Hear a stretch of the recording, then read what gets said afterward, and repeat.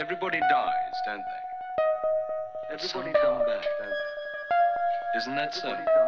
You tried to get into the locked drawer today, didn't you? How do the dead come back, Mother? What's the secret of the dead come back? The Earlier Service by Margaret Irwin.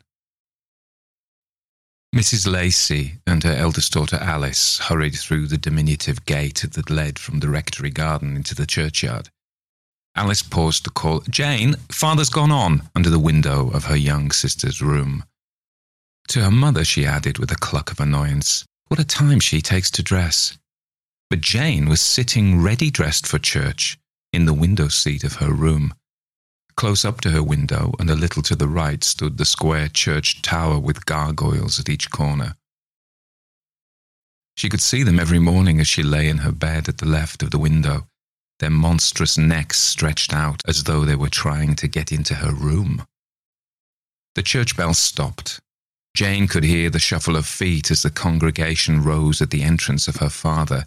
Then came silence, and then the drone of the general confession. She jumped up, ran downstairs and into the churchyard. Right above her now hung the gargoyles, peering down at her. Behind them the sun was setting in clouds, soft and humid, as winter sunsets can only be in Somerset. She was standing in front of a tiny door studded with nails. The doorway was the oldest part of the church of Cloudmartin. It dated back to Saxon days, and the shriveled bits of blackened, leather-like stuff still clinging to some of the nails were said to be the skins of heathens flayed alive. Jane paused a moment, her hands held outwards and a little behind her. Her face was paler than it had been in her room. Her eyes were half shut, and her breath came a little quickly. But then, she had been running. With the same sudden movement that she had jumped from the window seat, she now jerked her hands forward, turned the great iron ring that served as a door handle, and stole into the church. The door opened into the corner just behind the rectory pew. She was late. Mrs. Lacey and Alice were standing up and chanting the monotone that had become a habitual and almost an unconscious part of their lives. Jane stole in, past her mother, and knelt for an instant, her red pigtail, bright symbol of an old-fashioned upbringing, flopping sideways onto the dark wood. "Please, God, don't let me be afraid. Don't let me be afraid," she whispered, then stood and repeated the responses in clear and precise tones, her eyes fixed on the long stone figure of the crusader against the wall in front of her. He was in chain armour. The mesh of mail surrounded his face like the coif of a nun, and a high crown-like helmet came low down on his brows. His feet rested against a small lion, which Jane, as a child, had always thought was his favourite dog that had followed him to the holy wars. His huge mailed hand grasped the pommel of his sword, drawn an inch or two from its scabbard. Jane gazed at him as though she would draw into herself all the watchful, stern repose of the sleeping giant. Behind the words of the responses, other words repeated themselves in her mind. "The knight is dust, his good sword a rust, his soul is with the saints we trust." "But he is here," she told herself. "You can't really be afraid with him here." There came the sudden silence before the hymn, and she wondered what nonsense she had been talking to herself. She knew the words of the service too well. That was what it was. How could she ever attend to them? They settled down for the sermon, a safe 20 minutes at least, in the rector's remote and dreamlike voice. Jane's mind raced off at a tangent, almost painfully agile, yet confined always somewhere between the walls of the church. "You shouldn't think of other things in church" was a maxim that had been often repeated to her. In spite of it, she thought of more other things in those 2 Sunday services than in the whole of the week between. What a lot of other things other people must have thought of too in this church, she said to herself. The thought shifted and changed a little. There are lots of other things in this church. There are too many other things in this church. Oh, she mustn't say things like that to herself, or she would begin to be afraid again. She was not afraid yet, of course. She was not afraid. There was nothing to be afraid of, and if there were, the Crusader was before her, his hand on his sword, ready to draw it at need. And what need could there be? Her mother was beside her, whose profile she could see without looking at it. She would never be disturbed, and by nothing. But at that moment, Mrs. Lacey shivered and glanced behind her at the little door by which Jane had entered. Jane passed her fur to her, but Mrs. Lacey shook her head. Presently she looked round again and kept her head turned for fully a minute. Jane watched her mother until the familiar home-trimmed hat turned again to the pulpit. She wondered then if her mother would indeed never be disturbed, and by nothing. She looked up at the crooked angel in the tiny window of medieval glass. His red halo was askew. His oblique face had been a friend since her childhood. A little flat-nosed face in the carving round the pillar grinned back at her, and all but winked. "How old are you?" asked Jane. 600 years odd, he replied. "Then you should know better than to wink in church, let alone always grinning." But he only sang to a ballad tune. "Oh, if you'd seen as much as I, it's often you would wink. In the name of the Father and the Son and the Holy Ghost." Already, now they would soon be outside again, out of the church for a whole safe week, but they would have to go through that door first. She waited anxiously till her father went up to the altar to give the blessing. After she was confirmed, she too would have to go up to the altar. She would have to go. Now her father was going. He took so long to get there. He seemed so much smaller and darker as he turned his back on the congregation. It was really impossible sometimes to see that he had on a white surplice at all. What was he going to do up there at the altar? What was that gleaming, pointed thing in his hand? Who was that little dark man going up to the altar? Her fingers closed tight on her prayer book as the figure turned round. "You idiot, of course it's Father. There! You can see it's Father." She stared at the benevolent and nutcracker face, distinct enough now to her for all the obscurity of the chancel. How much taller he seemed now he had turned round, and of course his surplice was white, quite white. What had she been seeing?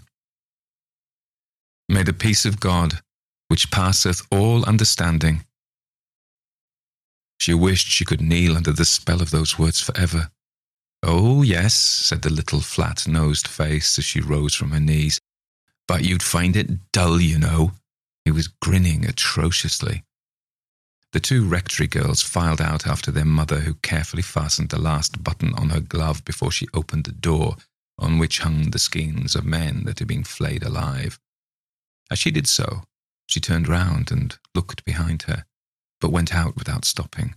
Jane almost ran after her and caught her arms. Mrs. Lacey was already taking off her gloves. "Were you looking round for Tom Elroy, Mother?" asked Alice. "No, dear, not specially.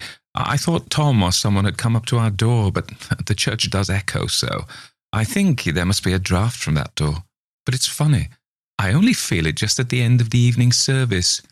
You oughtn't to sit at the end of the pew then, and with your rheumatism. Janie, you always come in last. Why don't you sit at the end?"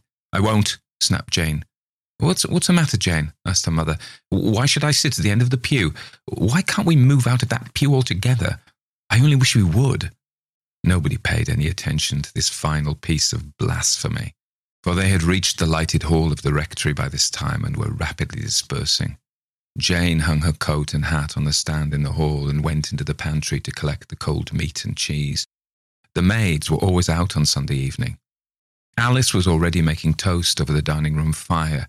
She looked up as the rector entered and remarked severely, "You shouldn't quote Latin in your sermons, Father. Nobody in the church understands it."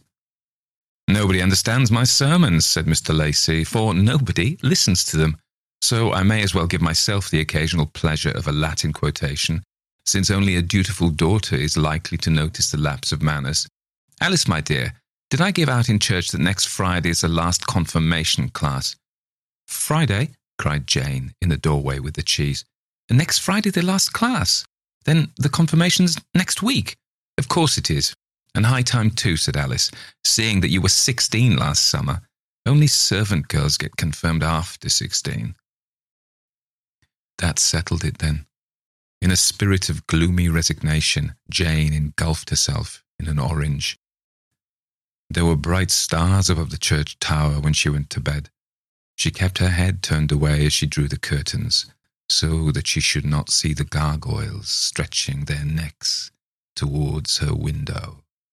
Friday evening found Jane at the last confirmation class in the vestry with her father and 3 farmers' daughters, who talked in a curious mixture of broad Somerset and high school education, and knew the catechism a great deal better than Jane.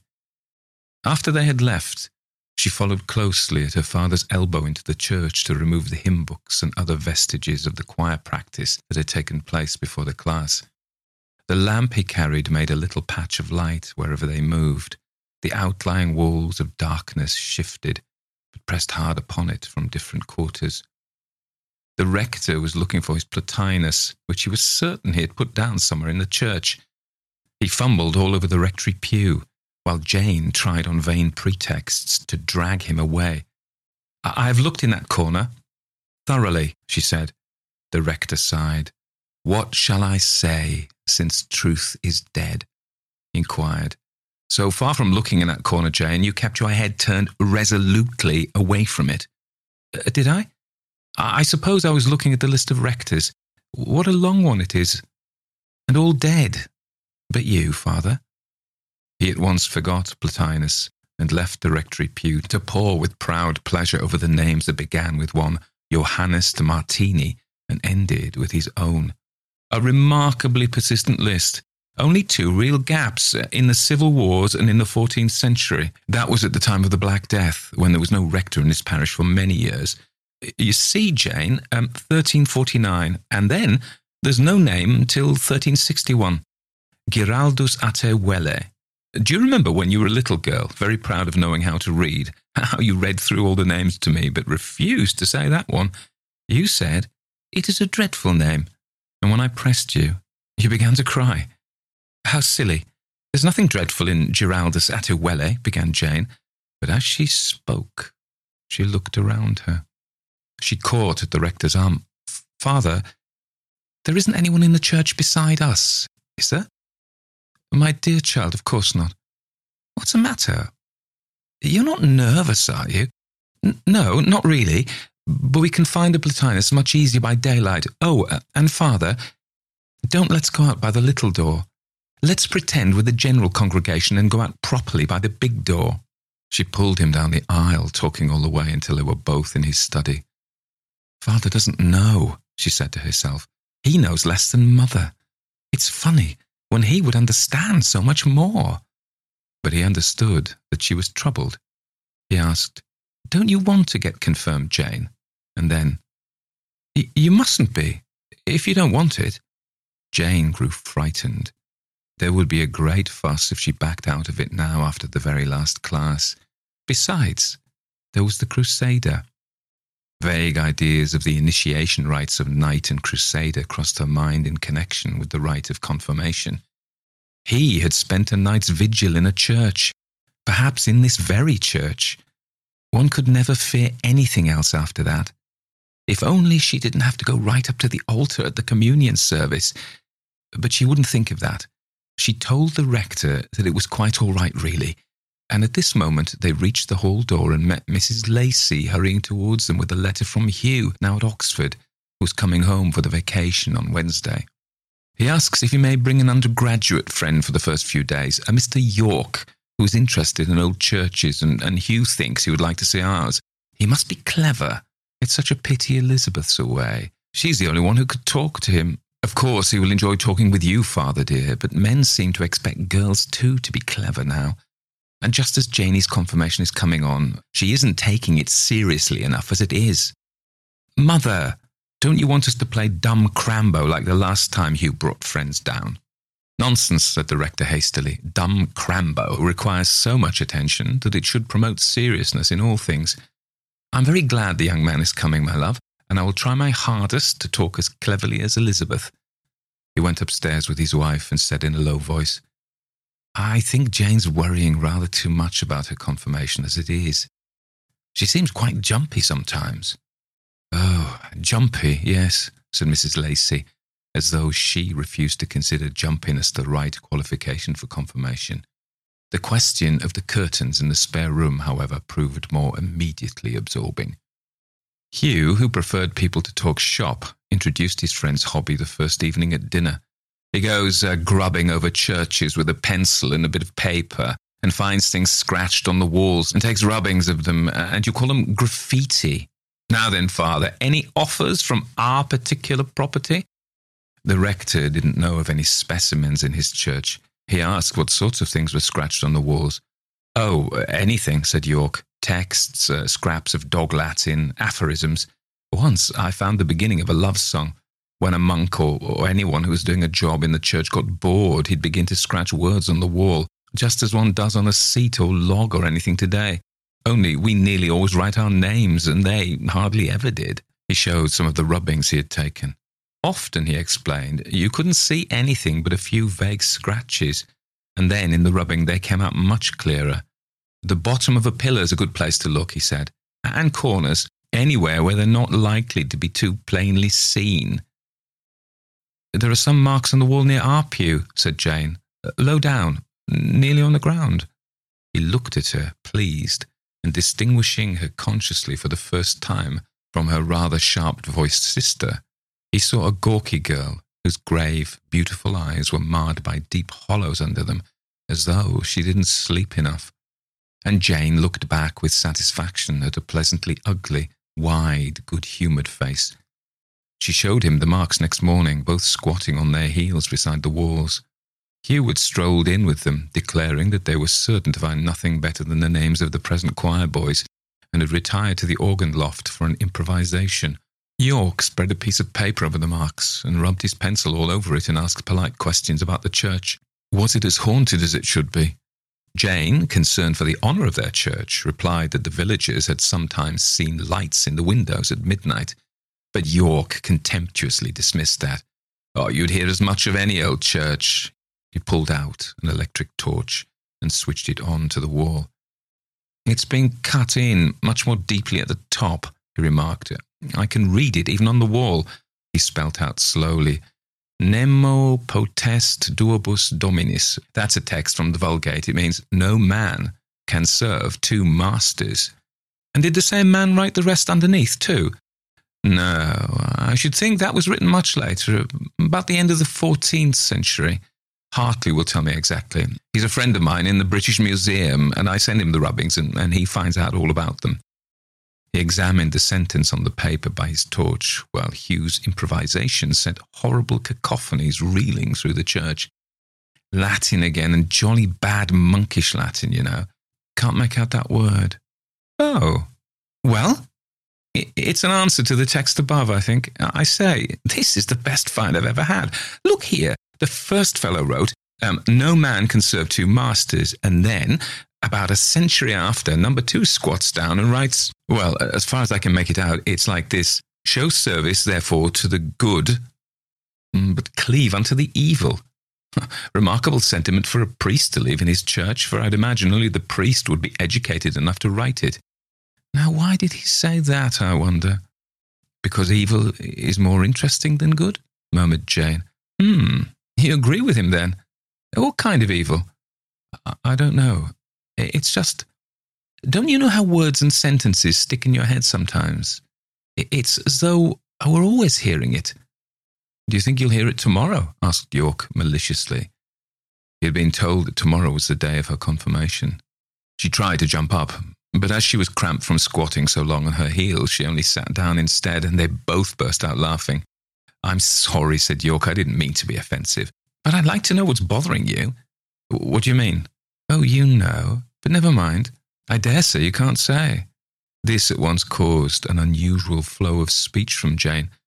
"Why should evil be interesting?" she gasped. "It isn't in real life. When the servants steal the spoons and the villagers quarrel with their neighbours. Mrs. Elroy came round to father in a fearful stew the other day because old Mrs. Croft had made a mawkin of her." "Oh, what?" "An image, you know, out of clay, and she was sticking pins in it. and Mrs. Elroy declared she knew every time a pin had gone in because she felt a stab right through her body. What did your father say? He said it was sciatica, but she wouldn't believe it, and he had to go round to Mrs. Croft and talk about Christmas peace and goodwill, but she only leered and yammered at him in the awful way she does. And then Alice said that Christmas blessings only come to those who live at peace with their neighbours, and Mrs. Croft knew that the blessings meant puddings, so she took out the pins and let the Morkin be. And Mrs. Elroy hasn't felt any more stabs. Mrs. Croft is a proper witch, then? York stood up, looking rather curiously at her shining eyes. Cloud Martin has always been a terrible bad parish for witches, said Jane proudly. You find that form of evil interesting, he said. Jane was puzzled and abashed by his tone. She peered at the wall again and thought she could make out another mark underneath the others. York quickly took a rubbing and, examining the paper, found it to be one word only, and probably of the same date as the last sentence, which had caused so much discussion about evil. Mama? I have it. Maneo. I remain, that's all. I remain? Who remains? Why, it's the same I who advises us to cleave to evil, remembering perhaps that it hadn't been said then that the evil men do lives after them. She looked at him with startled eyes. He thought she was a nice child, but took things too seriously. Hugh's attempts at jazz on the organ had faded away. As Jane and York left the church by the little door, they met him coming out through the vestry. Lots of luck, said York, handing him the paper. Did you turn on the verger or anyone to look as well? No, why? Aren't the family enough for you? Rather. I was only wondering what that little man was doing by the door as we went out. You must have seen him too, he said, turning to Jane. He was quite close to us. But as she stared at him, he wished he had not spoken. Must have been the organist, said Hugh, who was looking back at the church tower. Do you like gargoyles, York? There's rather a pretty one up there of a devil eating a child. See it? On the Sunday communion after the confirmation, the day of her first communion, Jane rose early, dressed by candlelight, met her mother and sister in the hall and followed them through the raw, uncertain darkness of the garden and churchyard. The chancel windows were lighted up. The gargoyles on the church tower could just be seen, their distorted shapes a deeper black against the dark sky. Jane slipped past her mother at the end of the pew. Except for the lights in the chancel and the one small lamp that hung over the middle aisle, the church was dark, and one couldn't see who was there. Mr. Lacey was already in the chancel, and the service began. Jane had been to this service before, but never when the morning was dark like this.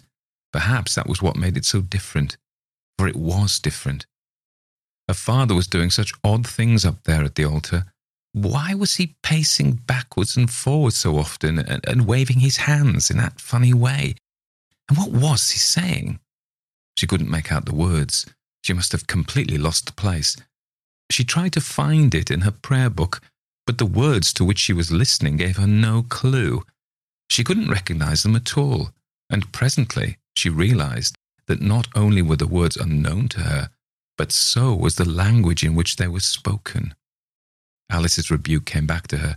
You shouldn't quote Latin in your sermons, Father. But this wasn't a sermon. It was the communion service. Only in the Roman Catholic Church would they have the communion service in Latin, and then it would be the Mass. Was Father holding Mass? He would be turned out of the church for being Roman. It was bewildering. It was dreadful. But her mother didn't seem to notice anything. Did she notice that there were other people up there at the altar? There was a brief pause. People came out of the darkness behind her and went up to the chancel. Mrs. Lacey slipped out of the pew and joined them. Jane sat back and let her sister go past her. You aren't coming, Janie? Whispered Alice as she passed. Jane nodded, but she sat still. She had let her mother and sister leave her. She stared at the 2 rows of dark figures standing in the chancel behind the row of those who knelt. She couldn't see her mother and sister among them. She could see no one whom she knew. She dared not look again at the figures by the altar, and kept her head bowed. The last time she had looked, there had been 2 others standing by her father. That is, if that little dark figure had indeed been her father. If she looked now, would she see him there? Her head bent lower and sank into her hands. Instead of the one low voice murmuring the words of the sacrament, a muffled chant of many voices came from the chancel. She heard the scuffle of feet, but no steps came past her down into the church again. What were they doing up there? At last, she had to look, and she saw that the two rows were standing facing each other across the chancel instead of each behind the other. She tried to distinguish their faces, to recognize even one that she knew. Presently, she became aware that why she couldn't do this was because they had no faces. The figures all wore dark cloaks with hoods, and there were blank white spaces under the hoods. It's possible, she said to herself, that those are masks. She formed the words in her mind deliberately and with precision, as though not to distract her attention, for she felt in danger of screaming aloud with terror, and whatever happened, she must not draw on her the attention of those waiting figures. She knew now that they were waiting for her to go up to the altar. She might slip out by the little door and escape, if only she dared to move. She stood up and saw the Crusader lying before her, armed, on guard, his sword half drawn from its scabbard. Her breath was choking her. "Crusader, Crusader, rise and help me!" She prayed very fast in her mind, but the Crusader stayed motionless. She must go out by herself. With a blind rushing movement, she threw herself onto the little door, dragged it open, and got outside. Mrs. Lacey and Alice thought that Jane, wishing for solitude, must have returned from the communion table to some other pew. Only Mr. Lacey knew that she had not come up to the communion table at all, and it troubled him still more when she didn't appear at breakfast. Alice thought she'd gone for a walk. Mrs. Lacey said in her vague, late Victorian way that she thought it only natural Jane should wish to be alone for a little. I should say it was decidedly more natural that she should wish for sausages and coffee after being up for an hour on a raw December morning, said her husband with unusual asperity. It was York who found her, half an hour later, walking very fast through the fields. He took her hands, which felt frozen, and as he looked into her face, he said, "Look here, this won't do. What are you so frightened of?" And then broke off his questions, told her not to bother to try and speak, but come back to breakfast, and half pulled her with him through the thick, slimy mud back to the rectory. Suddenly she began to tell him that the early service that morning had all been different. The people, their clothes, even the language. It was all quite different. He thought over what she stammered out, and wondered if she could somehow have had the power to go back in time and see and hear the Latin Mass as it used to be said in that church. The old Latin Mass wasn't a horrible thing, was it? Jane, your father's daughter, needn't ask that. No, I see. Then it wasn't the Mass I saw this morning. It was...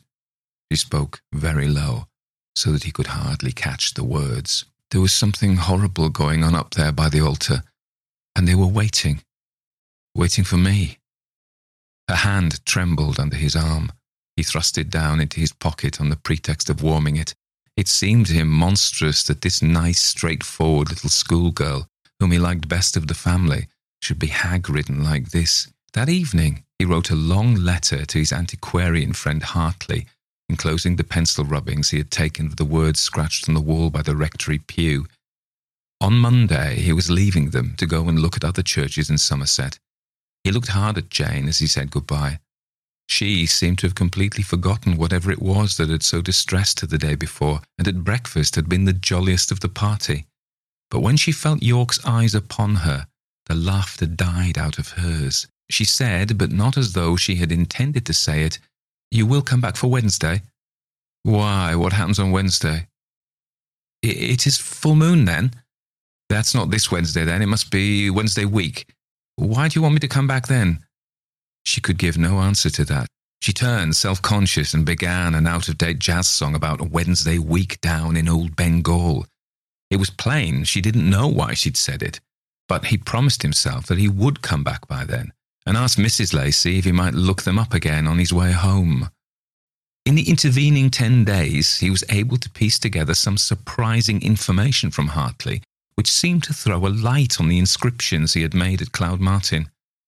In the reports of certain trials for sorcery in the year 1474, one Giraldus Atewele priest of the parish of Cloudmartin in Somerset, confessed under torture to having held the Black Mass in his church at midnight on the very altar where he administered the Blessed Sacrament on Sundays. This was generally done on Wednesday or Thursday, the chief days of the witches' Sabbath, when they happened to fall on the night of the full moon.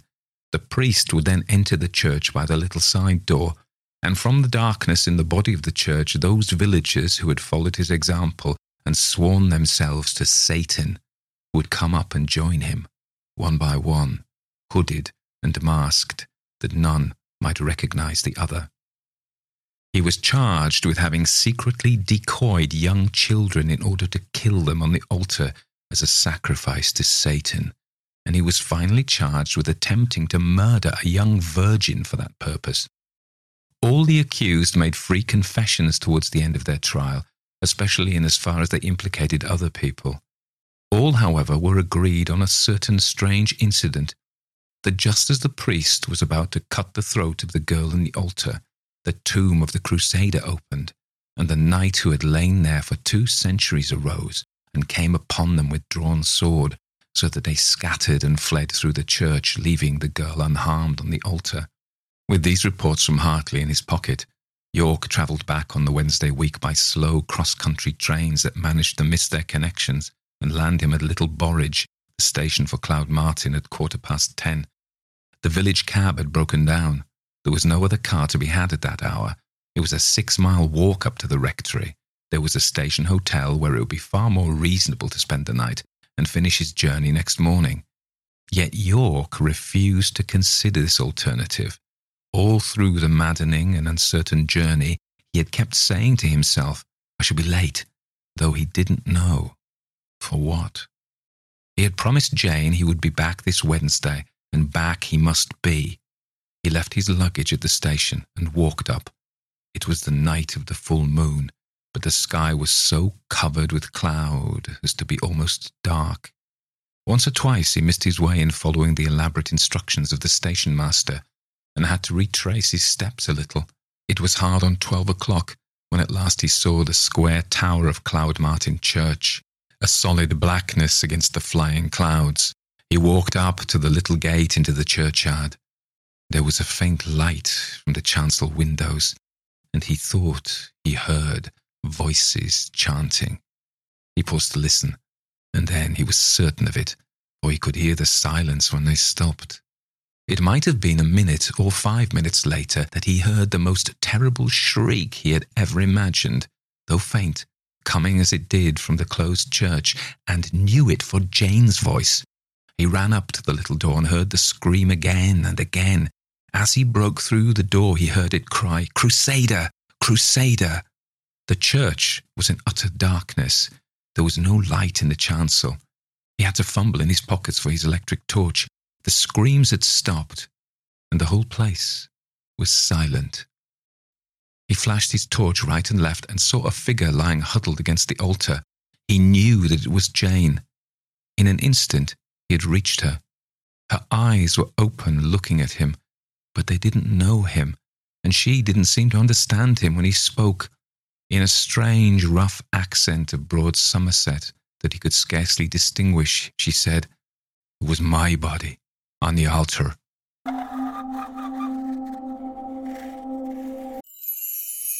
Hi, this is Tony Walker. I would like to remind you that you can become a patron of the Classic Ghost Stories podcast. Patrons get access to the library of member-only stories, and I'm doing a new member-only story at least once per month at the moment. You'll also get the joy of supporting me in the work so I can continue to produce the regular podcast. You can become a patron by signing up at www.patreon.com/Barcud, BARCUD. So if you did feel that you wanted to support my work, it would be great to have you on board at Patreon.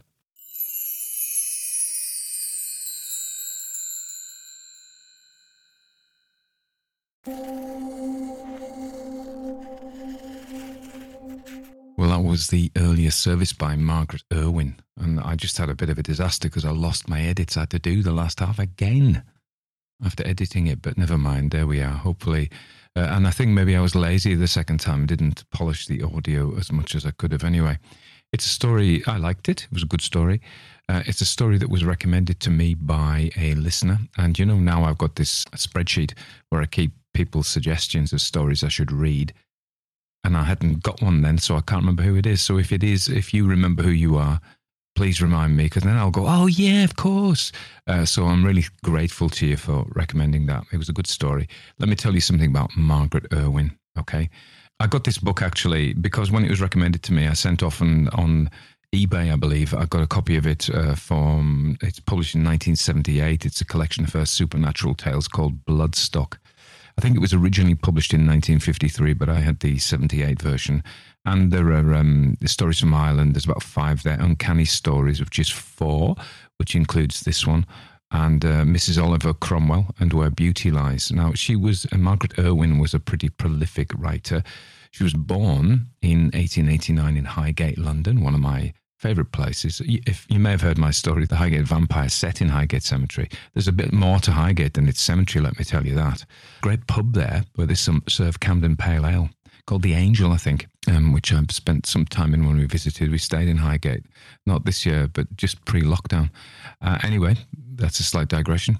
She died in London. I'm not sure where in London, but in 1967. Now, her father was an Australian from Perth, from West Australia, but her mother was English, and her mother's father was a colonel in the 16th Lancers, which is a British cavalry regiment. But sadly, they seem to have died quite young because she was brought up by her uncle in Bristol.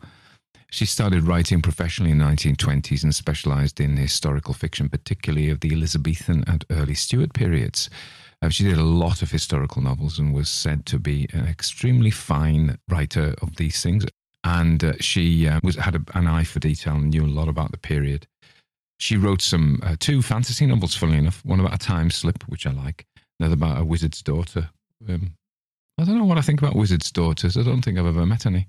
Anyway, so she married a book illustrator who did the covers for some of her books. And that's all I could find about her. She didn't put any biographical information in this volume of hers, which was a pity. She seems to be a thoroughly nice person. It was quite Jamesian, wasn't it? The earlier service. It's about kind of bookish people and rectors and vicars in country churches who dig around and find Latin inscriptions. So that's very M.R. James, isn't it? And it turns out that hidden behind these Latin inscriptions is a dark secret of dark goings on in the past, also very M.R. James. R.H. Malden as well, who was a Jamesian kind of guy, wrote about vicars in the rural backwoods. But of course, James wrote about East Anglia, as did R.H. Malden, the flat, damp bit, the bulge that sits on England to the east. And this is kind of West Country, Somerset. I like Somerset, Bath is in Somerset. Now, you may say Bath. But when you go to Bath, they say Bath. So I reckon I can get away with Bath. And Glastonbury, of course, that hippie centre of the world, which I like. Apparently, I'm a hippie. My daughter said I was a cool hippie dad, which I think is nice, isn't it? I think it's a compliment. I think she certainly meant it as a compliment. Anyway, enough about that. And also there's one, Christmas Eve on a Haunted Hulk by Frank Cowper. And then his mate is a vicar of these rural parishes. And so we get this picture. And I think this is possibly how this class of people saw the world. There were, in these remote villages across, let's say, England, you have the vicar, you have the doctor, you have the solicitor potentially. And this comes up in The Woman in Black as well, which is a pastiche of this kind of story. A good one, but it is still a pastiche. These are the only educated people you can find for miles around, and they're surrounded by these brooding, into-bed peasants who know nought, who just steal the spoons and quarrel with each other and make mawkins. That's a great thing, isn't it? A mawkin. You've got to be careful about a mawkin because it's not a merkin. I only learned what a merkin was not long ago. But a mawkin is a different thing. And you stick pins in it. You've got to be careful not to stick pins in your merkin. Let's get back to witchcraft in rural communities. The Blood on Satan's Claw. I don't know if you've seen that movie. If you haven't, go and see it. And then that was, 1970s, set in Suffolk or Sussex, Suffolk, one of those. And I wonder if that wasn't influenced by this story, or there is this general, as I say, M.R. James, folk horror, rural England. I've read so many stories out on this podcast now that there are endless references, but certainly Thrawn Janet, which is a Scottish story of a woman's dealings with the devil. Then The First Sheaf by H.R. Wakefield, which relates to old pagan survivals rather than Satanism, refers to going back to the roots of paganism. All about rural folk getting up to no good and having pagan ways. I wanted to say something about Satanism, as you do. I mean, I imagine you probably just sit and think, I want to say something about Satanism. I was saying that's The Blood on Satan's Claw, folk horror story from the 1970s, a movie, which is definitely worth a look. If you think of the Wicker Man and stuff like that, and The First Chief, a lot of the folk horror stuff set in rural Britain, because Wicker Man's in Scotland, is pagan. And that ties in with, you think about the 50s and the growth, the creation of the Wiccan religion and Gardner. And there was this mid-20th century, early to mid-20th century turning to the soil, which resulted in fascism as well, really, but blood and soil and things like that. But it was a deep interest in I suppose end of the 19th century as well, folk dance, folk stories, antiquarian, looking back at the roots, so turning away from sort of classical posh culture and looking at the indigenous culture of the people. And in Ireland as well, W.B. Yeats and Sing, Lady Gregory in the Irish past. So there was a huge movement looking back at this, and it tends to look at a impossible to recover pagan idyll and the British Isles and in Europe as well, some of the Slavonic movements and things that are similar, and the Italian witches thing, the Aradia and all of that. So there was this big movement anyway, a turn away from modernism. And I've said before, I think people like Tolkien and C.S. Lewis were part of that as well. The Industrial Revolution had really uglified people's lives, and they wanted to turn back to what they saw as an idyllic past where there was a purity in the land and the roots, etc., which, again, is probably not true at all. What they say about the medieval peasant's life was nasty, brutish and short. So it was a myth, but it was a dream that was created. And thinking of the Pre-Raphaelites and William Morris and all of these people. So end of the 19th century, right through. That is certainly a British thing, possibly partly European. When you look to France, however, and look at people like Baudelaire and Haussmann and people like this, their rejection of their established religion, in their case, the Catholic Church, did look at Satanism. Baudelaire and Haussmann, Aurébord, and things like this, they are satanic, which isn't so common in British stories. However, I'm then reminded of in the 60s and 70s, Dennis Wheatley, who made a lot of money from writing stories of devil worship, which is pretty scary. But it wasn't the main thing, this British kind of rejection of the modern world. But we do sit in France. And so I think it's unusual in that. And I was going to say something about Satanism, which was to say, I've never really fancied it. Whereas, going into a wood, taking your clothes off on a nice night when it's warm, dancing around a bonfire, having a glass of grog with your naked friends, maybe I could be in for that. Maybe we'd get Mawkins out and start sticking pins in them. I'm only joking. I wouldn't do a Mawkin, don't get me wrong. But yeah, dancing naked around the fire on a nice summer's eve with cats and things. It reminds me of a book called The Midnight Folk by John Masefield, one of my favourite children's books. And there are witches in that, and that is kind of cool. I'd like to go to one of their do's. But anyway, magnificent ramble today, possibly incoherent, quite possibly. I'm sitting around with my Christmas decorations up in my den at the top of the house with my reconstructed hi-fi, because at the moment I'm getting into hi-fi and I want to make a good quality hi-fi from cheap bits. So I got a Sony CD for £10 and I got some Tannoy speakers for £30. And I bought a little amp for 40 quid. So I'm getting some really nice sounds out of it. And I've become a bit of a sound snob. And I went to see a band night before last, and I was very disparaging of the mix. I said to Sheila, "Oh, who's mixing this?" I said, "Can't you hear? The saxophone's just lost, and there's a lot of noise in the top 2/3. And I'm like, oh, I would have mixed that down. I don't know what I'm talking about. Realistically, I'm like one of those, the Olympics comes on and they put curling on, and somebody said, within a week, people are an expert in curling and they're advising the player, you fool, you idiot, why did you do that? These people have been curling all their lives. And so I'm a bit like that about mixing now. I've never mixed anything in my life. I'm quite enjoying the winter at the moment. I'm enjoying the dark and I'm enjoying the lights and I'm quite enjoying the cold. It's been frosty.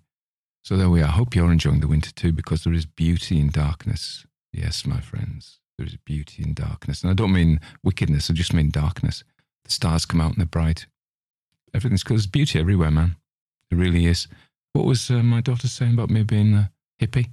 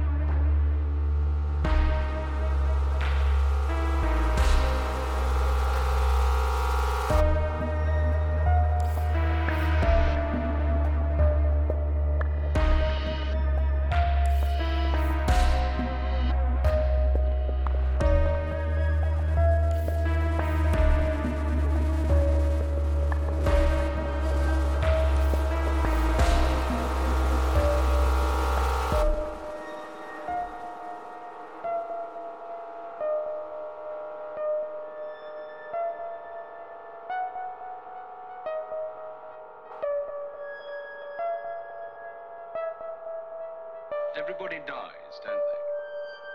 Everybody come back, don't they? Isn't that so? Isn't that so? Isn't that so? Isn't that so?